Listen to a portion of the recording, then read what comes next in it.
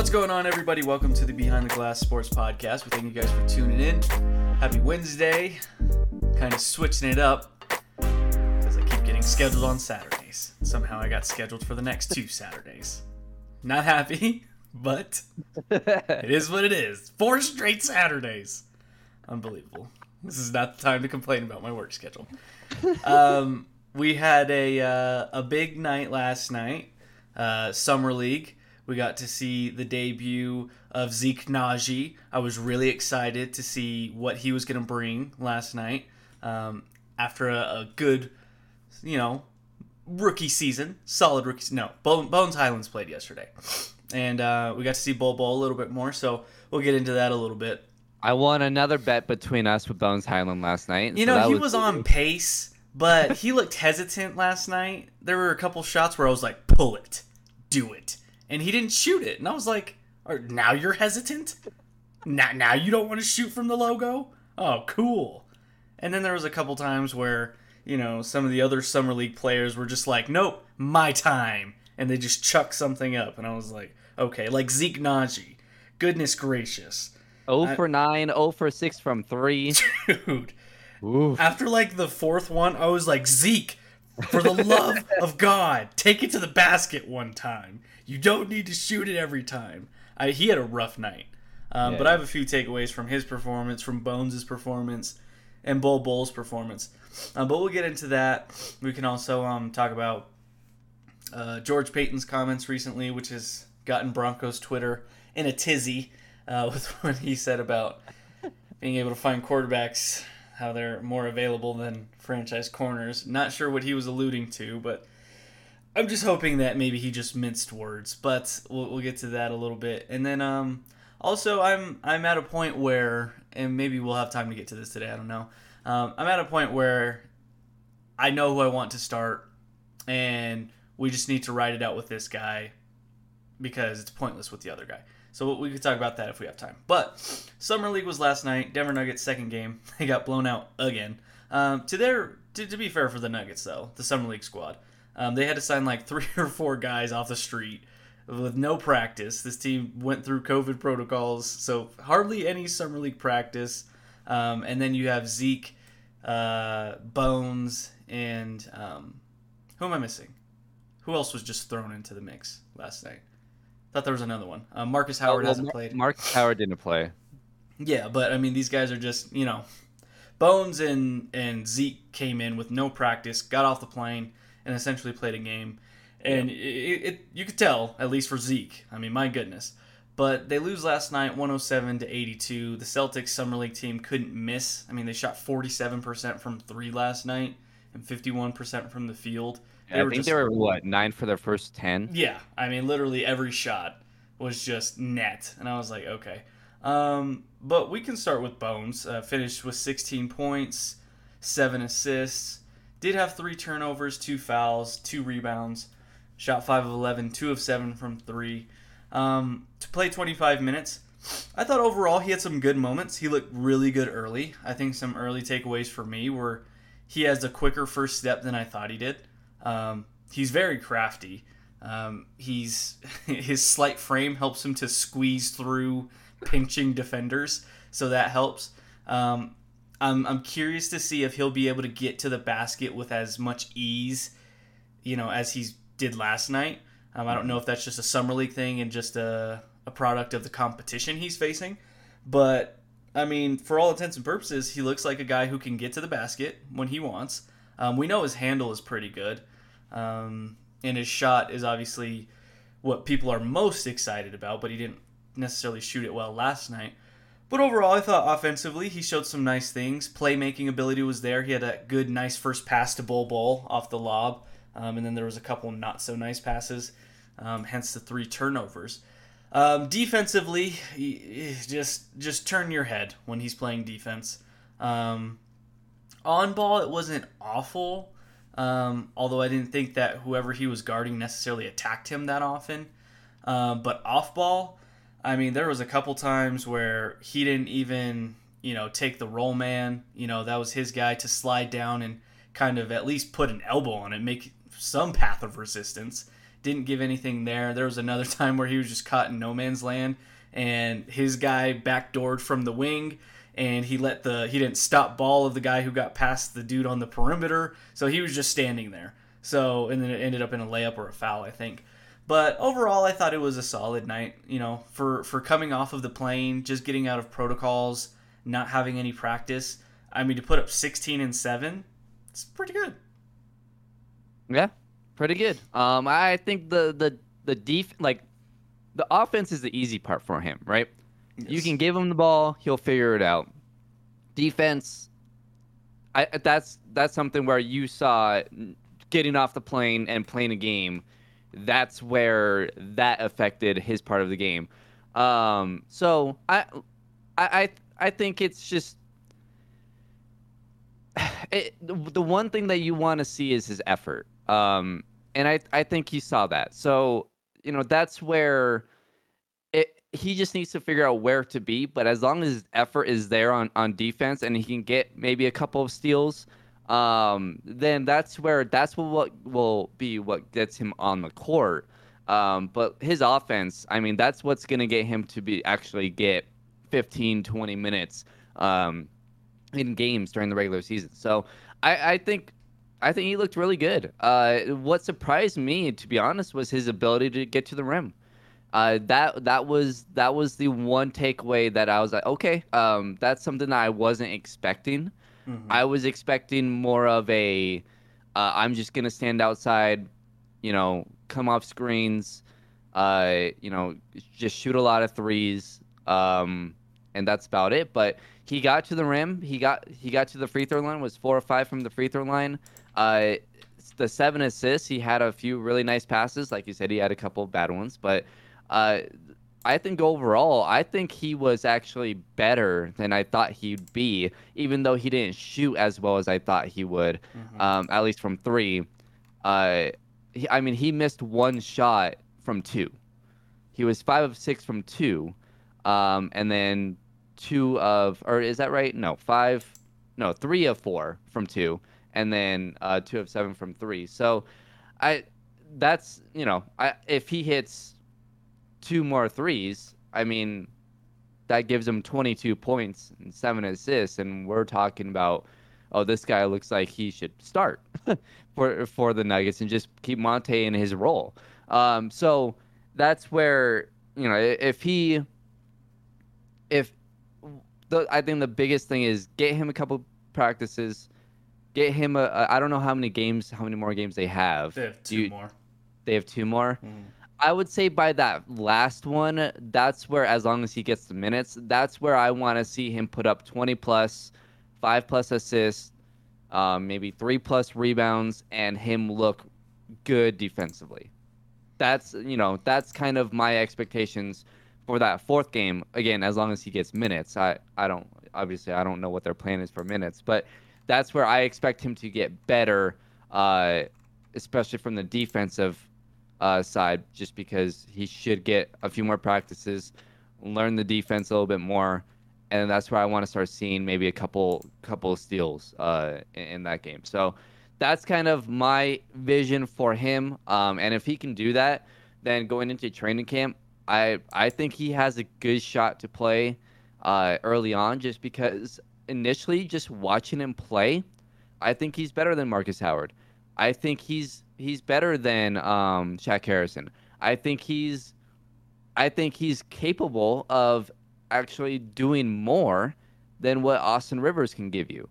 So, if that's the case, then yes, he should play. And honestly, while Jamal's out, I wouldn't mind just throwing him into the Wolves, starting him, and bringing Monte off the bench, where it's his normal role, and he can kind of man that bench unit. So that way your bench isn't such a disaster. Because I think that's kind of where we saw, last season, is when Monte started, the bench was just a complete mess. So either you start Austin Rivers, or if Bones looks like he can at least give you a lot of production offensively, maybe you start him. I think he's gonna have to. I mean, for that to happen, for him to He's hop gonna have to Facu play and great. Austin, I mean, he's gonna have to play out of his mind. I just Yeah. don't. I just don't see it happening. I think Monte's gonna start, and I think Facu and Austin are gonna be the two guards in that second unit with PJ at the three or whatever the case is. It's gonna be tough for him to break it. Now, I just here's the But I thing. think he can break. I think he can at least break into that rotation of those three. I'd say barring injury, I don't see how he plays more than garbage time minutes. I just don't see it because we know we have the book on Malone Hmm. and he loves Austin Rivers' tenacity. Austin Rivers is, he's capable of giving you 12 to 15 a night. Faku, yes, there's disadvantages with his height, but his playmaking and his defensive tenacity, I mean, one of those guys would have to be hurt or just be abysmal offensively. Um, I just don't see how he breaks the lineup, which, I mean, that's just kind of been the book on Malone teams. So it's not like a knock on Bones, but, I just think, I've already think he's hopped Marcus Howard in the Yeah. priority list just because he's a first round pick. He's got more range. He's a bigger guard. So it's just going to be hard. But I mean, I agree with you. I think solid. Yeah, the first step, getting to the basket, that stood out to me. I'm just curious to see if that's something that he's able to do against summer league guys, or is that something he can do against NBA players? And the good thing is too, I mean, for the Nuggets is now this is their first year with a G League team, so he's going to go down. And I'm sure he's going to get a lot of minutes. And maybe Marcus Howard probably stays up. And maybe you send Bones down in the G League and just let him get run. Let him play. And that honestly might be the best thing for him. Yeah. Just to play against NBA caliber guys. And then that way, if you need him, you can bring him up. So, but I thought overall a good showing. We can get to Zeke real quick before we get to Bowl. I think this was just a case of just him not having any practice time. At least that's what I'm hoping. I mean, he just looked. I mean, you saw with Bones, he didn't shoot the ball well either. So, No, but I mean, he didn't go 0 of 9. well, no, And I but think part of that was Bones Zeke is settling. also sure, but I think Bones is also a much better 3-point shooter, and he's still struggling. He's just a better scorer. There's more in his repertoire as well. Like Zeke took it to the bat. Like Zeke has a loose handle, and I'm not. I think we're kind of spoiled with Jokic. Guys who can handle the ball. I mean, that's not Zeke, but like he's a straight line drive or he's a spot up shooter offensively. There's Well, he not needs really. to get in the post more, and that's what I'm not sure. And I look, just don't he know if he has can some do that. practice. Well, I think he can because we saw it more specifically. I remember seeing it against Golden State, so I know he can do it. There was a game against Golden State where he actually played really well. I don't. That actually might have been the game that Jamal got hurt, or it was maybe the first one. I know it was in Golden State, but they got blown out, and I thought that he was able to get into the post, and I thought that's where he was most effective, but that's where the coaching staff needs to get to him and say, hey, you know, we're glad you can shoot threes and you have the confidence to do so, but he can be a really good post player. Yeah. And that's where he needs to start. So, and if he's struggling from three, instead of taking, like you said, he should have stopped at 4. At that point, let's get him in the post, and that also part of it needs to be on the coaching staff too. Like, hey, we need to run plays for this guy in the post and not just have him stand out in the corner. Yeah. That's also something where that you got to help him out because, for him, for all we know, for his mentality is, okay, well, I just need to stand in the corner and be ready to shoot. Yeah. But instead of doing so, let's run plays for him and let's put him in the post. And I don't Yeah. think there was one play where he actually did that. I think it was a combination of all those things. Just not practicing, him settling, the coaching staff maybe not necessarily getting in his ear. And they interviewed Michael Malone, and of course Malone sounds like he's coaching the game. He's like, if Zeke Naji is not hitting his shot, he needs to find other ways to impact the game. I'm like, do you just ever just like watch a game as a fan, Malone? Like, do you ever just not like analyze things? Like, he was sitting next to MPJ last night, and I'm sure MPJ was like, "It's okay. Just these games don't matter. Just calm down." His face was probably getting red over there. He was probably dying of anger and frustration. But no, Zeke was rough last night. I mean, he got ankled a little bit on one. Yeah. And then there was a couple times where his dribble was just loose and he lost it. And then he's just clanging threes. And I'm just like, dude, you look like a freshly created My Player with no badges and no attributes at like overall 65.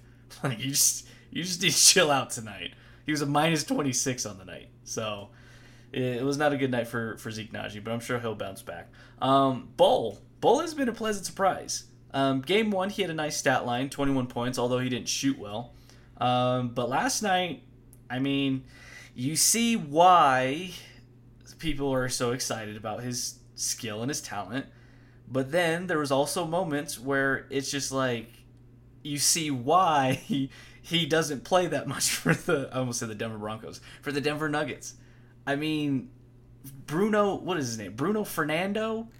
I mean, that guy had a field day with Bull. I mean, he couldn't do anything against that guy. He was bullying him.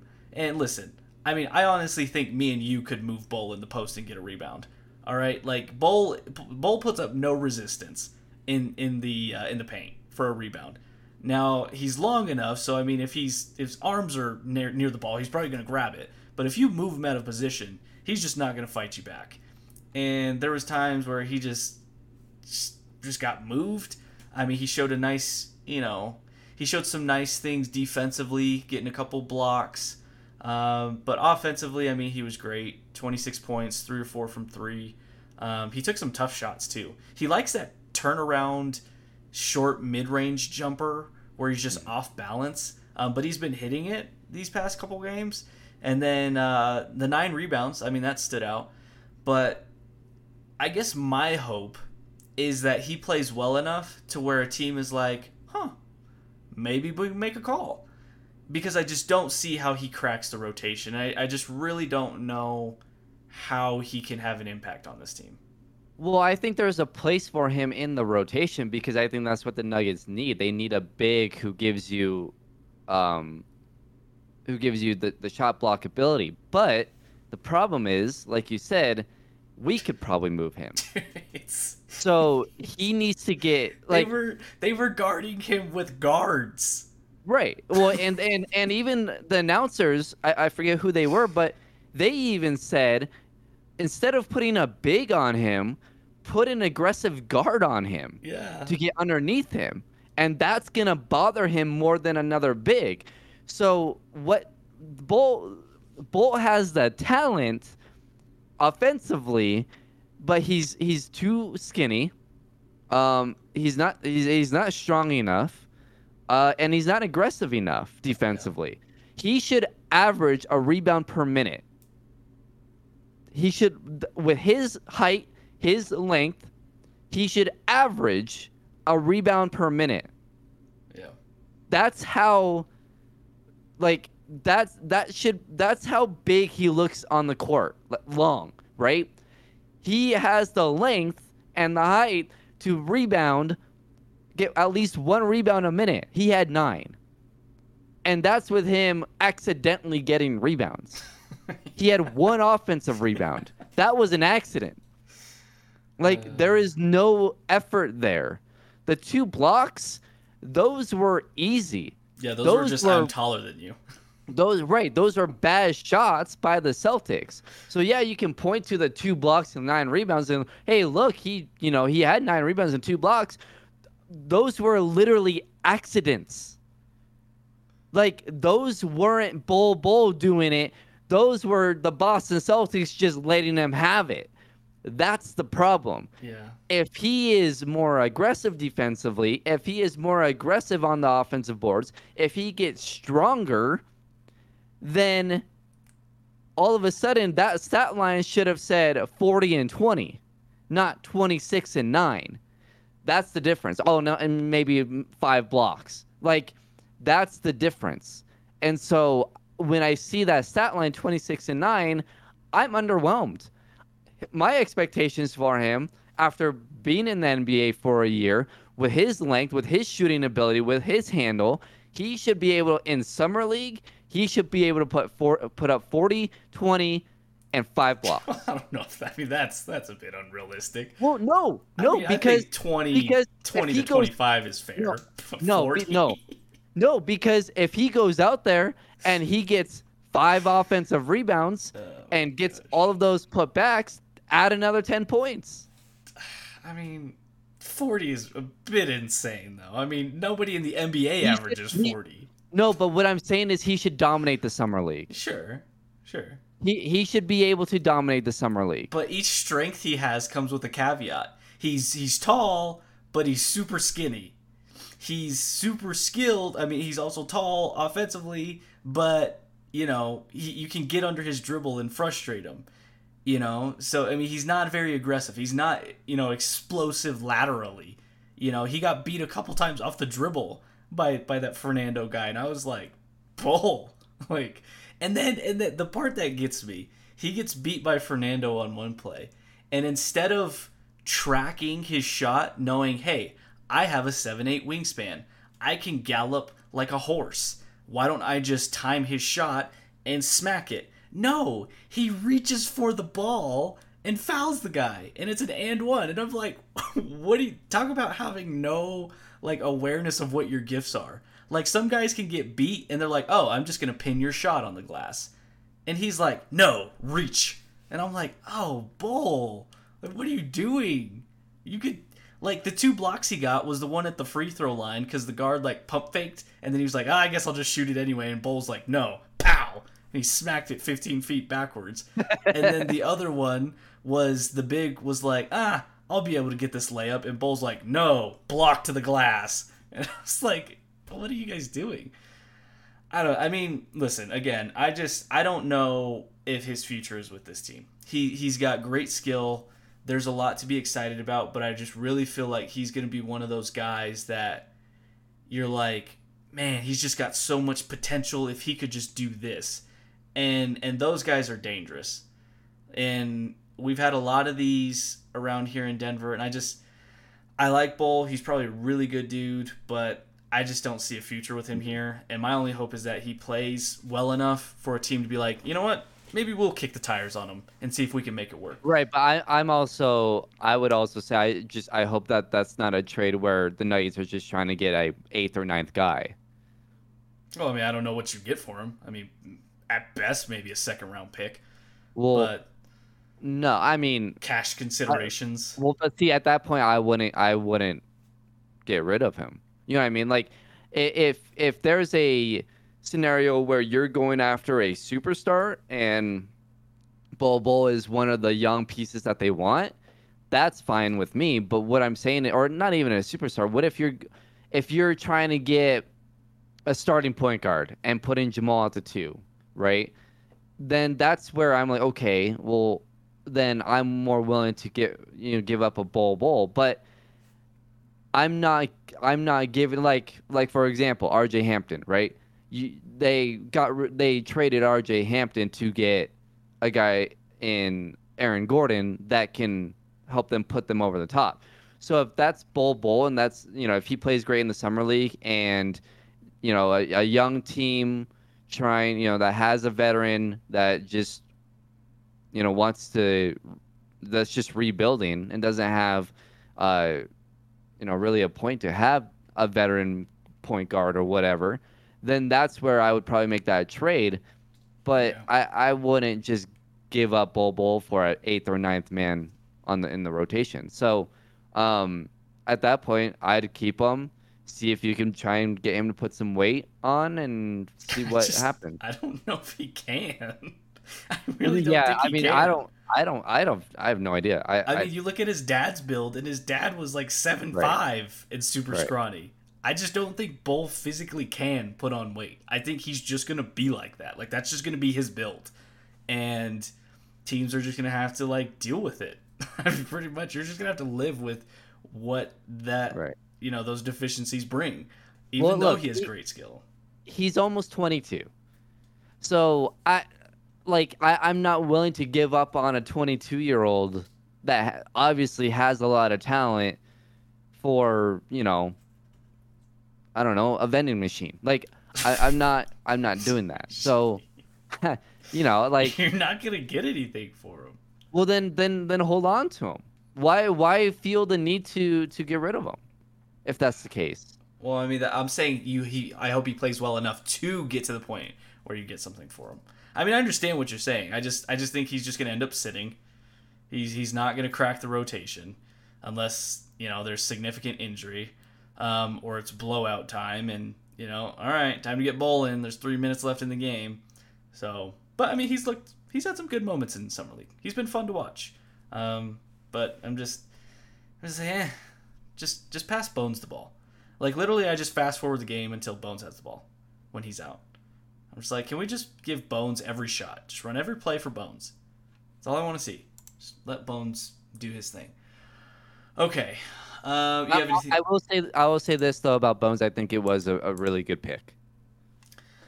At least initially. I think the jury's still out. Well, I mean, at least just initially watching his first game, I can say I see why they took that guy. I forgot who I saw tweet it. It might have been Blackburn or somebody like that. I think it was Blackburn. He mentioned something to the effect of, I thought the Nuggets needed to get a guy who could slot in to, the guard position and make an impact, but instead they went for the future. They went for a future pick. And listen, everything we've heard about Bones is they love Bones the person, and they think he'll fit the team. And that's something you can't underestimate. You have guys like Kawhi Leonard who, as great as he is, I don't think there are a lot of guys that are like, yeah, we love Kawhi type of thing. Like this feels like a front office and a coaching staff that really has a pulse on the team, the guys that they bring in, and they really want these guys to mesh. Now, not all these guys are probably best friends, but it just seems like Bones has a really easygoing personality, which is like really most of the team. I mean, if you look at him. And I think you, in a sense, take the identity of your best player who's, he likes to ride horses in the summer and, do stuff like that. So I'm excited for it. The jury's still out. Obviously, it's going to take another 2 or 3 years before we really know the magnitude of this pick and what it means. But I think he can have impact. You see flashes to where, okay, maybe, ideally, one day, he could ease into the starting lineup, give Jamal a break off ball, and both of those guys can handle the ball. Both of those guys can create. Both of those guys can shoot. And, I'm excited to see it. So, anything else on Summer League before we move on? Just a couple of guys that I've really liked. Brandon Boston Jr.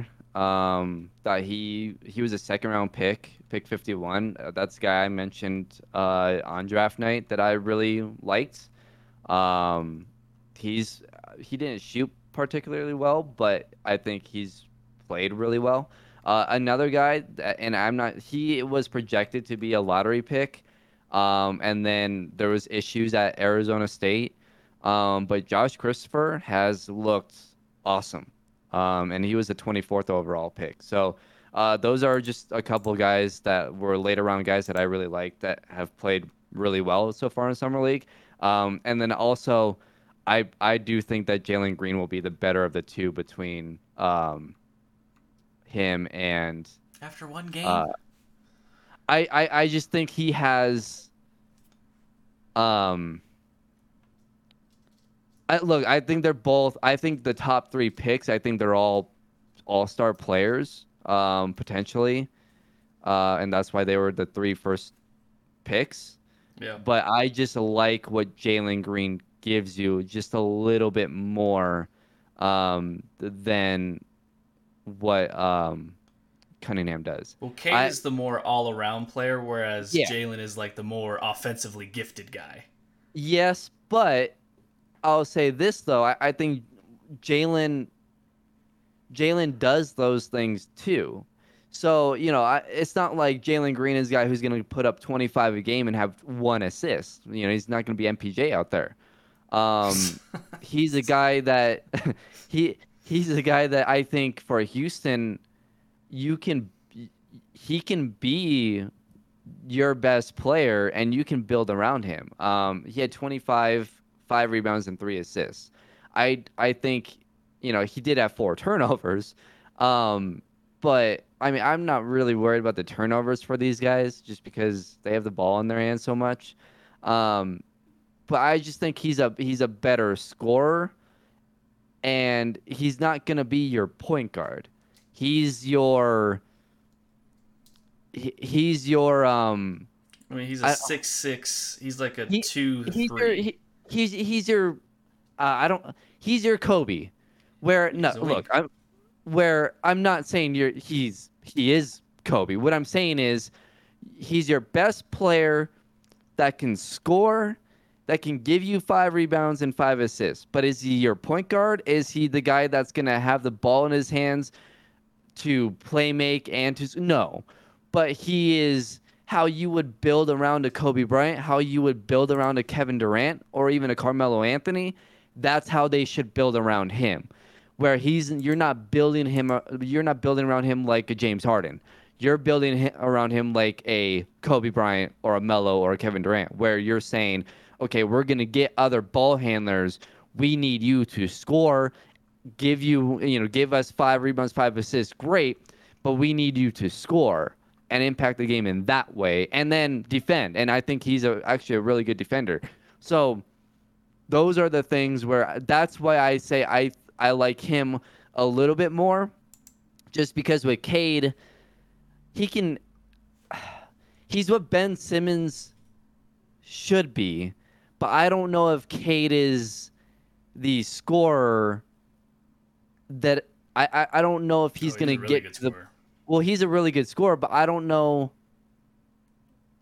I honestly, the one as far as the first 2 picks, this might be the best first 2 picks that we've seen in a very long time. Like, both are great, but I think personally I like Jalen Green a little bit more. And by a little bit more, I mean like 0.1%. But, like, this is probably, as far as the first 2 picks go, I don't remember a draft where I'm like, both of these guys are great. Like, great picks where both of these guys, I think, could be your best player on a championship team. Like, that's how good I think these guys can be. And then I don't want to forget about Mobley, because what Mobley is fantastic. I just think he's going to take a little bit longer to develop. But as far as the first 2 picks, it's if Melo would have been the 2nd overall pick, which he should have been. Right? Like, that's how good these 2 are looking. Not saying that Cade is going to be LeBron. But like, these 2, the future is very bright with the NBA, because I think these 2 have the capability of being the best player in the league one day. And one guy too, now that you're on this, and before we move on, I've seen a couple highlights, but Davion Mitchell, the guard from Baylor, what he did to Book Knight, oh my. Oh my. I'm going to steal what Nikias said on Twitter. What he did to Book Knight is illegal in 37 states, because that guy's defense is insane. He is a dog. When you talk about that guy is a dog. He's going to be a nightmare for Western Conference guards. He's going to be one of those guys that you're like, oh, we have Sacramento tonight. And he's going to come on the floor and he's going to be frothing at the mouth. And you're like, oh, what's up with this guy? And he's just going to be in you, 90 feet, in your face. And you're just like, okay, I just don't want to play this guy. Like, someone else, please, for the love of God, take the ball.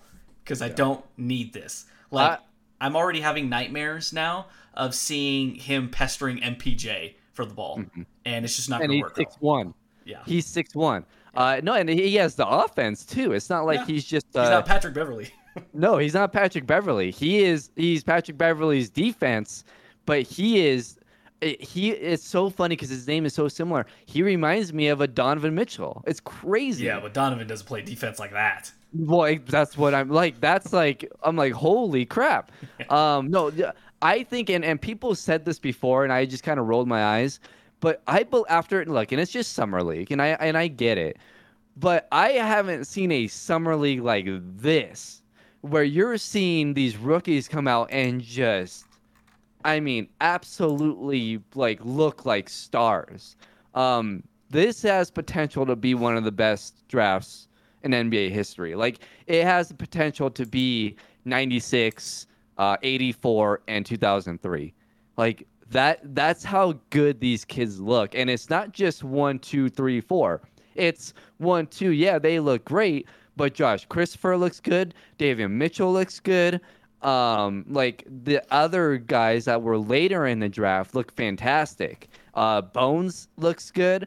All of a sudden, you're like, okay, the depth in this draft was just ridiculous. If there's a team that missed, and if there's a team that has bust, then those GMs should be fired because this draft was fantastic. It's gonna be fun. I'm excited to watch Davion Mitchell. Just he's gonna make some Western Conference guards pretty angry this year. Oh yeah, and I'm excited to watch it. The one game I want to watch is watch him with Chris Paul, because Chris Paul is very sensitive. He's a very sensitive guy. Davion Mitchell can pretty much take Chris Paul out of the game. Tim, Russell Westbrook, we'll see. What I'm curious is the bigger guards, because Davion Mitchell is only 6'1". Well, yeah, so Russ is a bigger guard. Russ is 6'3", 6'4". Right. Well, that's what I'm saying. I don't know. Damian, Donovan, yeah. I mean, just to see him pester these guards and just to but I don't know if he'll bother the bigger guards as much. That's who won't back away from Davion though? Donovan. Facu. Oh, fuck. That's a matchup. They will both go 100 miles an hour at each other. They're like rams going to butt heads. And they just back up, and then they just run full speed and hit each other in the head again. And then they back up, and they do it again. Goodness. It's exhausting watching those guys play like that. But no, he's going to be fun to watch. All right. This is a fun draft. For the first time in a very long time, I'm very excited to watch these guys play in the NBA. There's going to be some interesting and fun guys to watch. But where do we want to go? George Payton. Oh God! He's been getting some flack on Broncos Twitter because he recently told Peter King. I don't want to get the quote wrong, so I'm just gonna look it up. But it was essentially to the effect of, quarterbacks. He did say franchise quarterbacks, but he said quarterbacks are more available in recent years than franchise corners. On the surface, that doesn't sound great. Because you're like, what are you talking about? Like, are you saying it's easier to find good quarterbacks than it is to find franchise corners? It's just a weird, like, was he talking about it? Because he mentions franchise corners, but he doesn't mention franchise quarterbacks. So, I mean, I guess if we're looking at it in the sense of, of course it's easier to find your Joe Schmo quarterback than a franchise corner. But if he's alluding to, like, oh, it's easier to find franchise quarterbacks than franchise corners, then I'm like, well, you just haven't been here for like the past 5-6 years. Or you haven't been a part of the Jets, who have, I just heard the stat this morning, they've spent the last 6 or 7 first round picks on quarterbacks, first and second round picks, and none of them have hit. So I'm not sure where he's going with that. And it just, again, makes me feel very uneasy with the person that we have running the front office. Well, I'll say this: I need to hear the whole thing, because like you said, if he's talking about finding guys like Teddy Bridgewater, that's obviously a lot easier than drafting a guy like Patrick Surtain. So like I understand that, but if the question was about passing on Justin Fields, that's where I start to lose it. I'm trying to find the quote right now. In all accounts, Justin Fields has looked terrific. I want to hear the question, because was it about passing up on a guy like Justin Fields, or was it about Teddy Bridgewater? Because those are two very different things. Very different things. Justin Fields apparently has looked terrific. He looks the part. He should not have dropped the way he did. I said that on draft night. I think Justin Fields probably should have been the second overall pick. As much as I like Zach Wilson, I thought Justin Fields should have been the second overall pick. So, like, I don't understand. I will never understand why the Broncos passed up on Justin Fields. Nobody I will never understand that. This is punishment for me making fun of Sean for the Bears passing on Patrick Mahomes and going up for Mitch Trubisky. This is now punishment for that. Well, but this is worse because well, I mean, they traded up, though. Well, sure, but what I'm saying is they at least tried. They at least took the shot. Yeah, but they passed up Deshaun Watson and Patrick Well, Mahomes. I guess Patrick Mahomes to a lesser extent, but Deshaun Watson. But here's what I've always said, right? I would rather take the shot and miss than continue to pass up on quarterback after quarterback after quarterback in the first round. This is number 2. It was Josh Allen and now Justin Fields. This is 2 quarterbacks in the last 4 years that they have passed up on when they had opportunities, when you had a top 10 pick. So that's, to me, that is worse than what Chicago did, because at least Chicago had the balls to take the shot. Look, it's that quote, right? You miss 100% of the shots you don't take. So at least the Bears tried. A for effort. Yeah, A for effort. And look, if you this is what I've always said about quarterbacks. If you love the quarterback, go take him. Do everything you can to go get him. They loved Trubisky. Was it the right pick? No. At the end of the day, it wasn't. But they loved him. There was things about him that they loved. Yeah. So they went and took that shot. For the Broncos, look, if they had loved Trey Lance, why not move up to go get him? Well, that's a perfect segue because I now have the quote. So I'm going to read you just some context before Peter King writes it, because it was in an article for Pro Football Talk. So he says Peyton gets knocked for not choosing Justin Fields or Mac Jones with his first round pick. Let's see, and he'll have to live with the results, but he wasn't convinced Fields or Jones would be a franchise quarterback. Had he been, he probably would have taken one. He'd been watching Surtain in college for 3 years, and he was sure the son of the former NFL quarterback could be a combination cover/physical corner in a league hungry for versatile cover players. Finally, he felt a duty to the franchise to give Locke a legitimate shot to be the long-term guy after predecessor John Elway picked him 42nd overall 2 years ago. So he could have taken the plunge for a quarterback he liked but didn't love and chose to pick a surer thing at a lesser position, but an important position nonetheless. Here's the quote. Plus, and this is not why we did it, speaking of drafting, why they drafted Pat Surtain, but quarterbacks are available more than franchise corners every year, at least the last couple years, said Peyton. So, again, it's still kind of like a vague quote.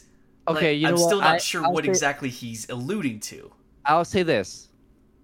It is vague, but I think he is alluding to he took Surtain because it's harder to find that guy than a starting quarterback. I'll say this, a franchise quarterback. So it does sound like that. Because the feel I got from it when I first read it was that he's saying that it's easier to find a starting quarterback than it is a franchise corner, which if that's what he's meaning, then yes, that's true. But obviously it's not easier to find a franchise quarterback than a franchise corner. I'll say this. I think George Payton was in a tough spot. Absolutely. Because John Elway is not gone. So if it was a complete revamp where John Elway was no longer part of the team, I honestly think he would have taken a quarterback. I think part of it is he felt the obligation to give Drew Lock a chance. And that's what it says right here. Finally he felt a duty to the franchise to give Lock a legitimate shot to be the long-term predecessor. Which, okay, I get that a little bit, but then again, So here's okay. If I'm George Payton, I think, and I think I said this before the draft a few months ago. I said I think the win-win for George Payton, okay, is to not draft a quarterback, because if you take the best player available, which in this case is Surtain, then and he works out, not only do you get the great corner, right? But with Drew Lock, you roll with Drew Lock. If it works, then you look like the genius who continued to believe in Drew Lock, and it was the Josh Allen effect, right? Yeah, you struck gold. You struck gold on being patient, and you get the more than half the Broncos fan base is happy about it. Whatever. Okay. The other side of it is you take Surtain. Let's say Drew Lock falls flat on his face. Well, in that case, if that is what happens, more than likely you're a 5-6 win team, right? So then in next year's draft you take the quarterback. Now now in next year's draft, what you do is you give up the draft picks to go up and get someone that you do actually love. The problem is that in that scenario is that there's a lot of risk because it wasn't said to be a very good quarterback class. Mm-hmm. But every year there's that one or two quarterbacks that just come out of nowhere, right? The Zach Wilsons of the world, the Joe Burrows of the world. So that's where he was saying it's easier to find that quarterback because they just pop up every year. There's always that one or two guys every year that just lights it up in college.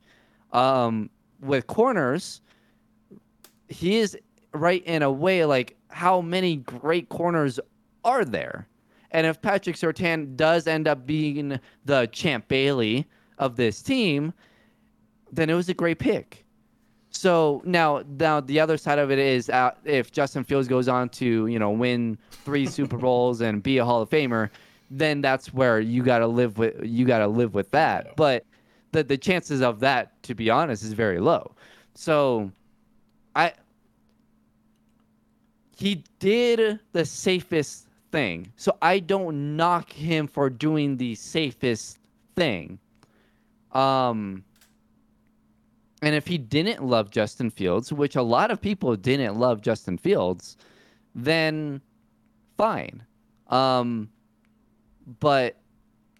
in that case, though, Patrick Surtain better work out. If he is the sure thing that you're saying, then he better be a Ring of Famer at the very least. Well, and by everything we're hearing out of camp is that he looks the part of, he's going to be a player. And part of me, I guess, this kind of what Peyton's describing here is kind of where I was at pre-draft. I said, if the Broncos are going to draft a guy, I'd rather them fire everybody, start afresh, get your own guy. If you're going to keep it all the same, ride it out with Drew, Fangio gets another year, and then if it doesn't work, you clean slate and you start fresh. It sounds like that's what Peyton's going to do this year. It's a win-win for George Payton in going that route, because if he would have took Justin Fields and traded Drew Lock, all of a sudden, what if Justin Fields doesn't work out?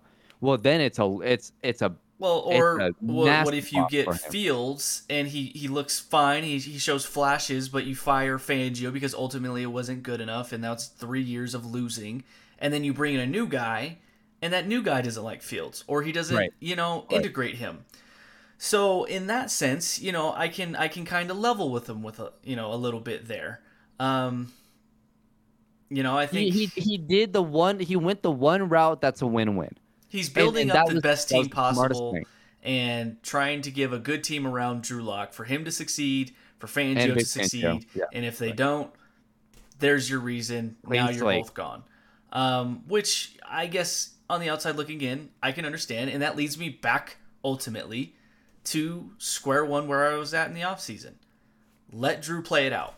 I see no point in letting Teddy Bridgewater be the starter of this team unless he's injured. There is no point. Because we know what Teddy Bridgewater is. We know that there is a hard, and when I say hard, I mean like cement ceiling with Teddy Bridgewater. Maybe you hit the wild card. Maybe you eke out a win. This team is not a Super Bowl winning team with Teddy Bridgewater. Are they with Drew Lock? No, probably not. But again, if we're going to go the route of what Peyton said, he felt like he has a legitimate, duty to give Lock a chance to be the long-term guy, then what are we doing? Just make Lock the starter. Why are we even having this? It's a 50-50 coin. Why are we even doing this? Because then that and that's where it falls on Fangio. Right, and I think you now see where 100% the front office wants to go.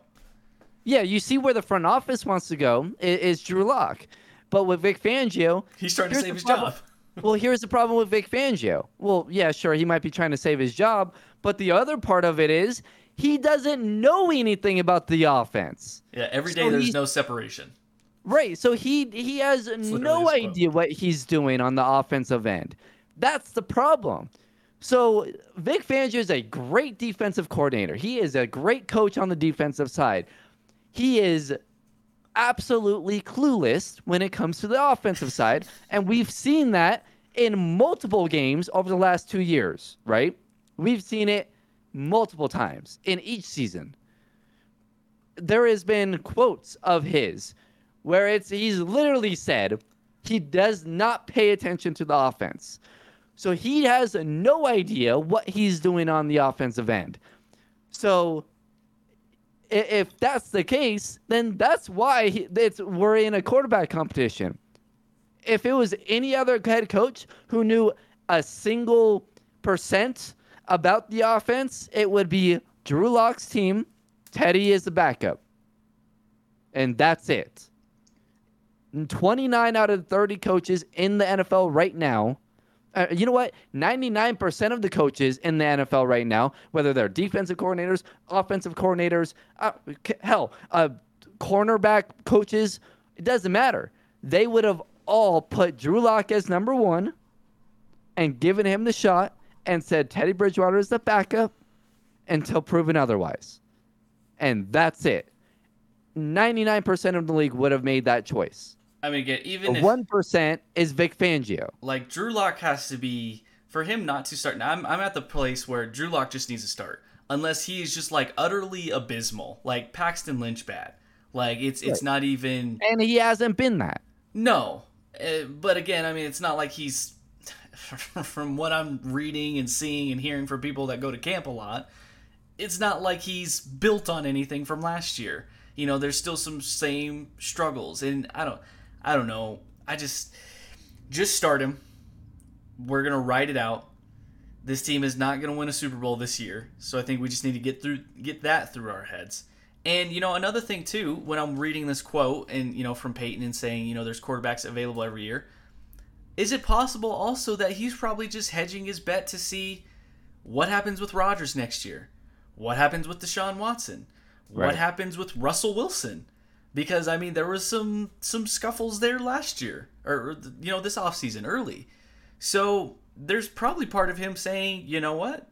I'm just going to wait this one out too. And listen, Peyton has like a 5 or 6 year deal. So theoretically, he doesn't have to go all in right away. He can kind of just see what he has. He can see what he has in Courtland Sutton, whose contract is coming up. He can see what he has in Bradley Chubb, whose contract is coming up. He can make a decision on, is Noah Fant a guy I can extend long term and things like that. Well, don't forget all the free agents that he brought in on the defensive side. We went over it. He could get rid of every single defensive player within the next, either by the end of this season or by the end of next season. Yeah. And there's a reason why he did that. Is because if it doesn't work with Vic Fangio and they lose and it doesn't work with Drew Lock, his ability to reset is very easy. Very easy. Yeah. He can reset like that. And so he did it the smartest way possible. And here's, like you said, he has a 5-6 year contract, right? Well, you can always be fired. That contract can always be 2-3 years. Right. And if he would have taken that risk on Mac Jones or Justin Fields and they didn't work out, that contract goes to from 6 years to 3 years. Yeah, real quick. Tied to a guy. Now he's not tied to a guy. Eventually he'll have to be. But this first year, just kind of like a gimme year. Just, feeling it out type of thing. And we'll see where it goes. Next year, depending on what he does at the quarterback position, that's who he's going to be linked to. Whether he drafts a guy, whether he gets a Rodgers in free agency or via trade or somebody like that somehow, then he's linked to the guy. But this year, just kind of like, Yeah. This is what do we have to lose this year type of year. And I think part of not taking Justin Fields too is it's just too risky. He was too scared to do so because, well, he needs to save his job too. Right. Which I guess in a sense I like. Now, if Fields becomes a dude, then it's like, okay, well, your decision making just sucks. But at least we can hang our hat on. If he feels any doubt, it seems like he's not going to go that route. So at least I can take solace in that. Like, he's only going to do it if he's sure about it. But then on the flip side, hopefully he's right about what he's so sure about. That's the only issue here. So we'll see. It's going to be interesting, but at this point, I could care less about how Drew Lock performs in the preseason. I mean, again, unless it's completely unwatchable and he's unplayable, make him the starter. There's no point for Teddy Bridgewater to be the starter. And someone said this, I don't remember who, but you're hurting Drew Lock right now. Absolutely. Like, Vic Fangio choosing to do this stupid-ass 50-50 thing was the dumbest thing they did with Paxton Lynch and Trevor Siemian. Yeah, it's the dumbest thing you could have done, because now, even if you choose Teddy Bridgewater, you hurt Teddy Bridgewater, because this is his first year with the team. If you're wanting to start Teddy Bridgewater, he needs to be getting all the reps. If it's Drew Lock, well, Drew Lock is young. He needs to be getting all the reps. You're hurting the starter no matter what. And this is why I also thought maybe bringing in Teddy Bridgewater was a bad thing, because you're like, everyone wanted to give Drew Lock competition, but now you're seeing why that was not the right move to do, because you're creating a quarterback competition in which now neither guy is getting all the reps. And so you're hurting everyone. And so look, bringing in Teddy Bridgewater, you need a good backup quarterback. Because what we've seen from Drew Lock so far is I think it's a very good chance that Drew Lock does not play all 17 games, right? So you need a backup quarterback. That's understandable, but you have to make it a point when you go out and get that backup quarterback that he is your backup, and you're not doing a stupid competition. And so all those people that were like, oh, just Drew Lock just needs competition. That's it. That's all he needs. He just needs competition, and he'll prove it.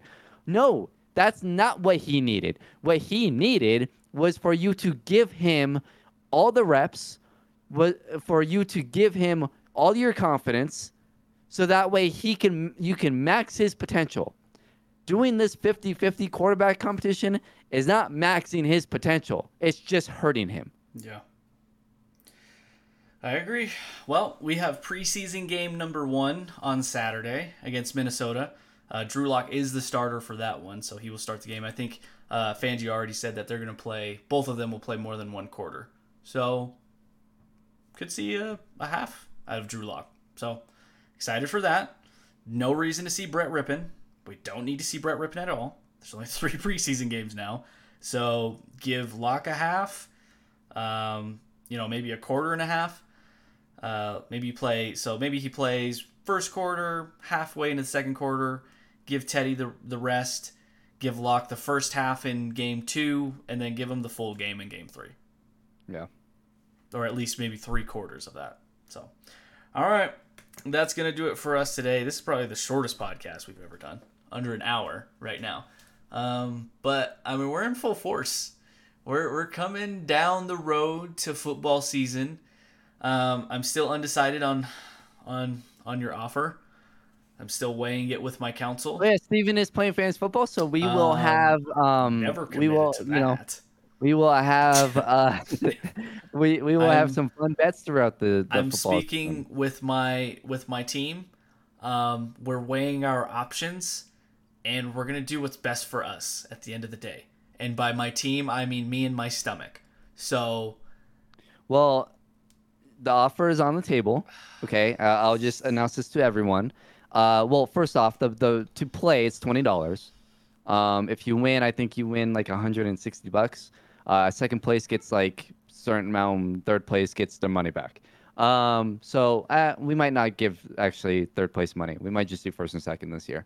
I haven't decided on that. So it's $20, but for you to play, I've offered you can get a. Did I say 20 or 10? 20. Well, 20? First you said 10, but then you upped it to 20.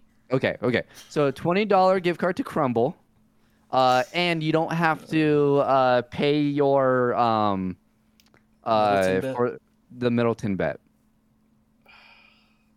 So really, your buy-in, really your buy-in is free.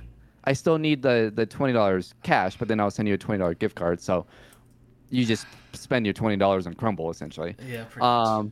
With the chance of winning it back plus more.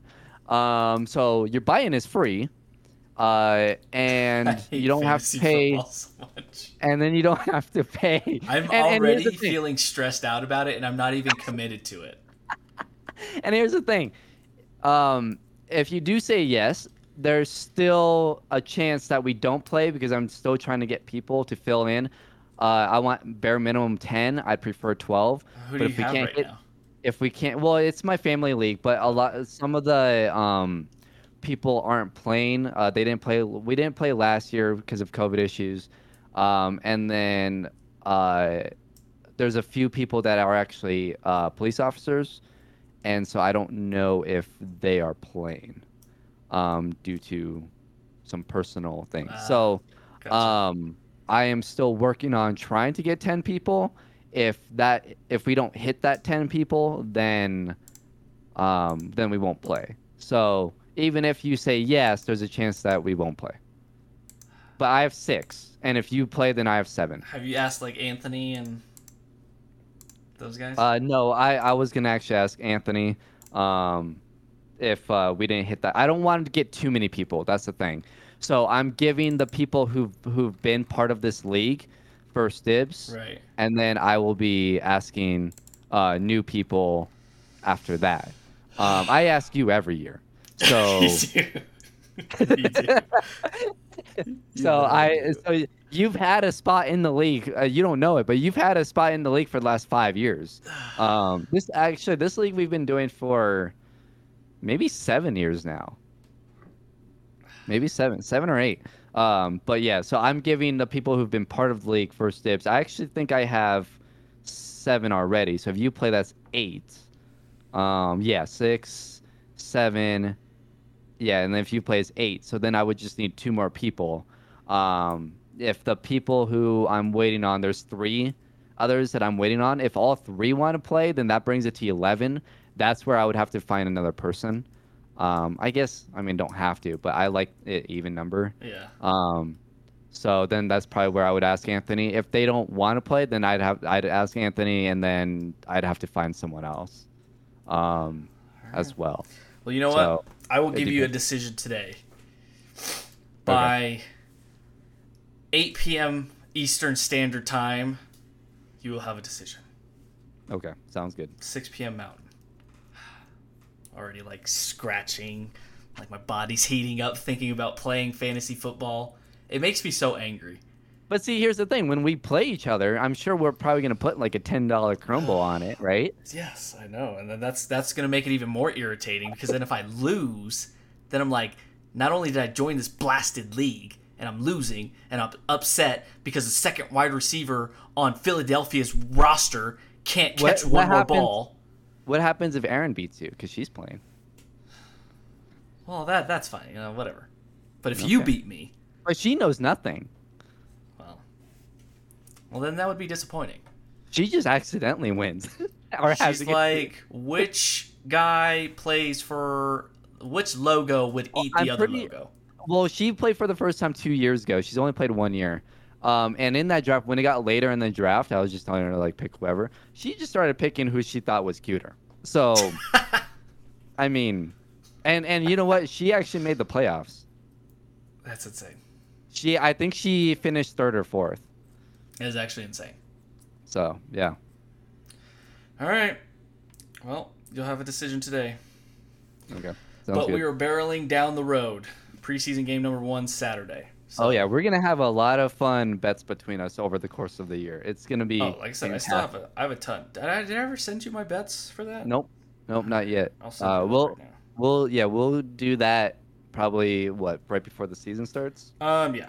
Yeah, it's gonna be a fun year. It's gonna be a very, very fun year. And if it's me winning a lot, it's gonna be a very fun year because I'll let you hear it, which is, I like to. That's why it's just not gonna happen. First off, I'm still okay.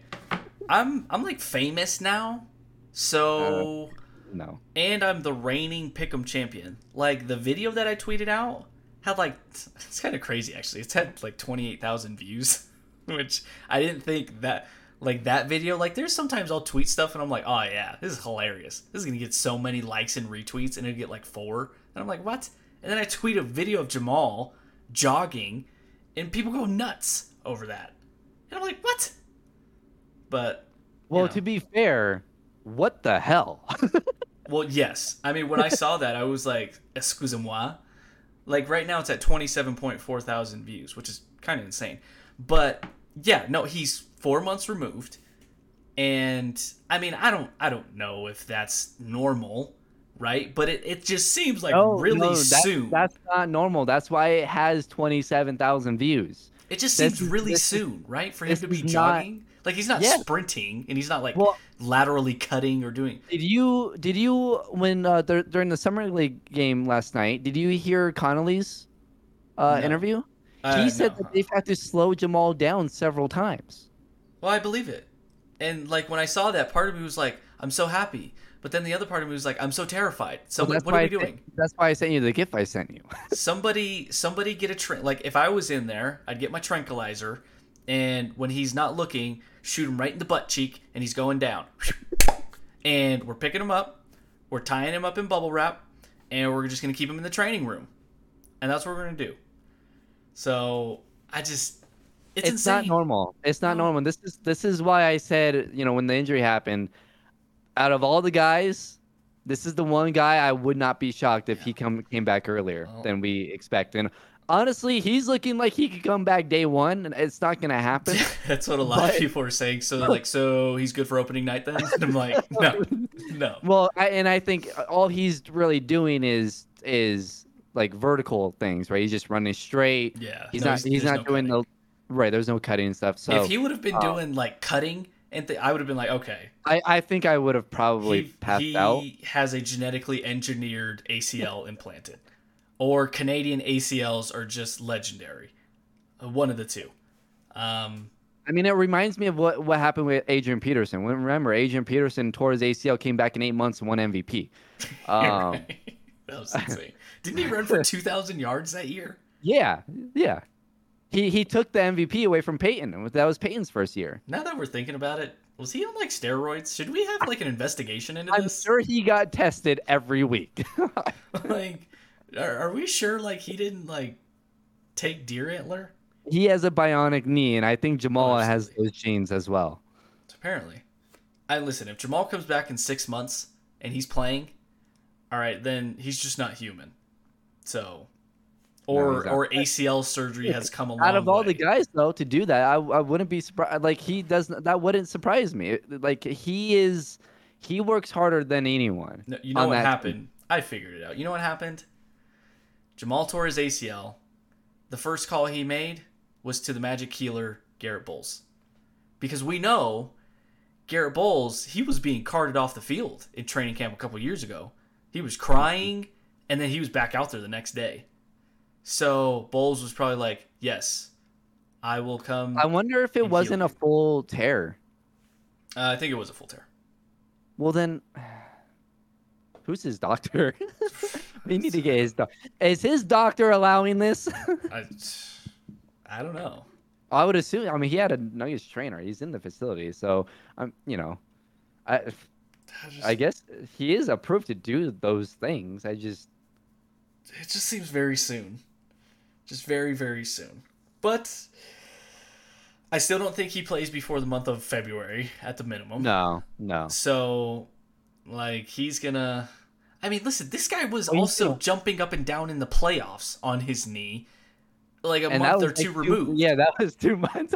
And I'm like... We're like, whoa, stop! Like, is he allowed to... Should he be walking? Or, like, shouldn't he be in a wheelchair, in a boot of some sort, on crutches? And he's, jumping. I'll say this. I would not be shocked if he's back by December. That terrifies. I think in his mind that's his goal, is December. That's just terrifying to me. I guarantee you that's his goal. And if that's his goal to hit December, then that's honestly, 6 months. Right. Well, what I'm saying though is if that's his goal, I think he does it. If he hits 6 months and gets through the rest of the season and doesn't get re-injured, he is the best healer that has been known to man. There is no.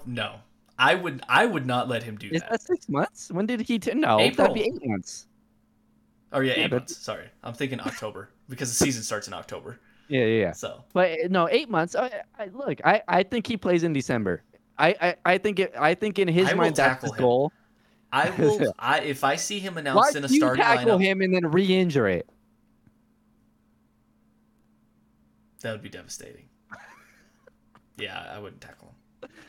I would run out onto the court and beg him, please, don't do this. Please.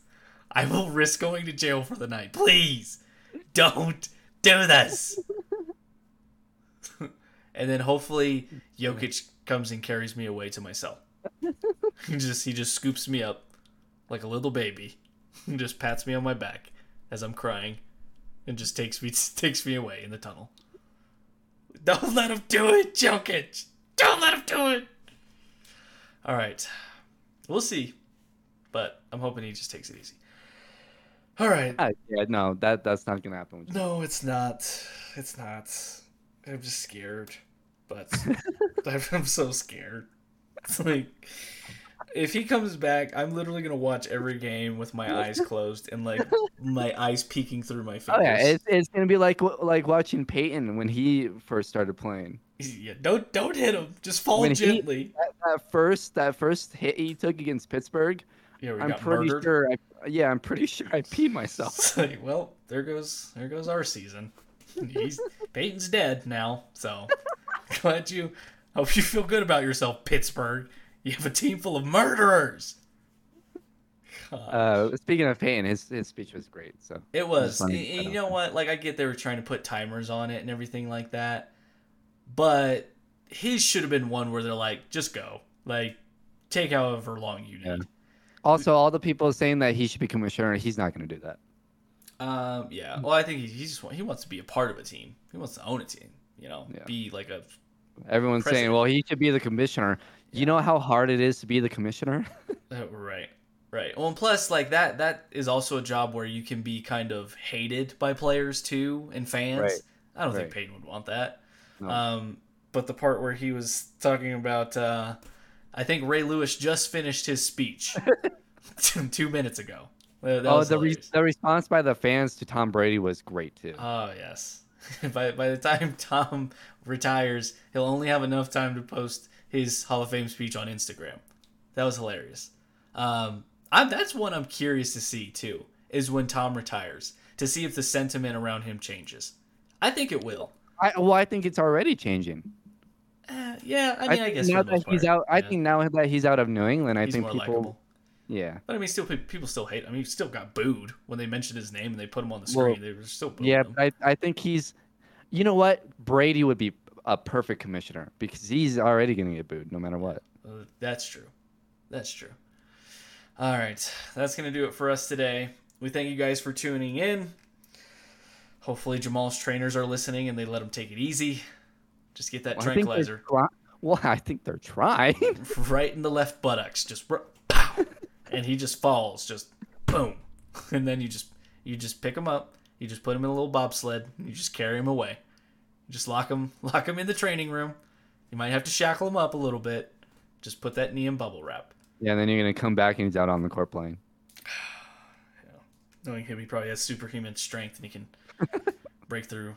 I'm telling, if he plays before the playoffs this year, he is not human. Not human at all. Before the playoffs? Yeah.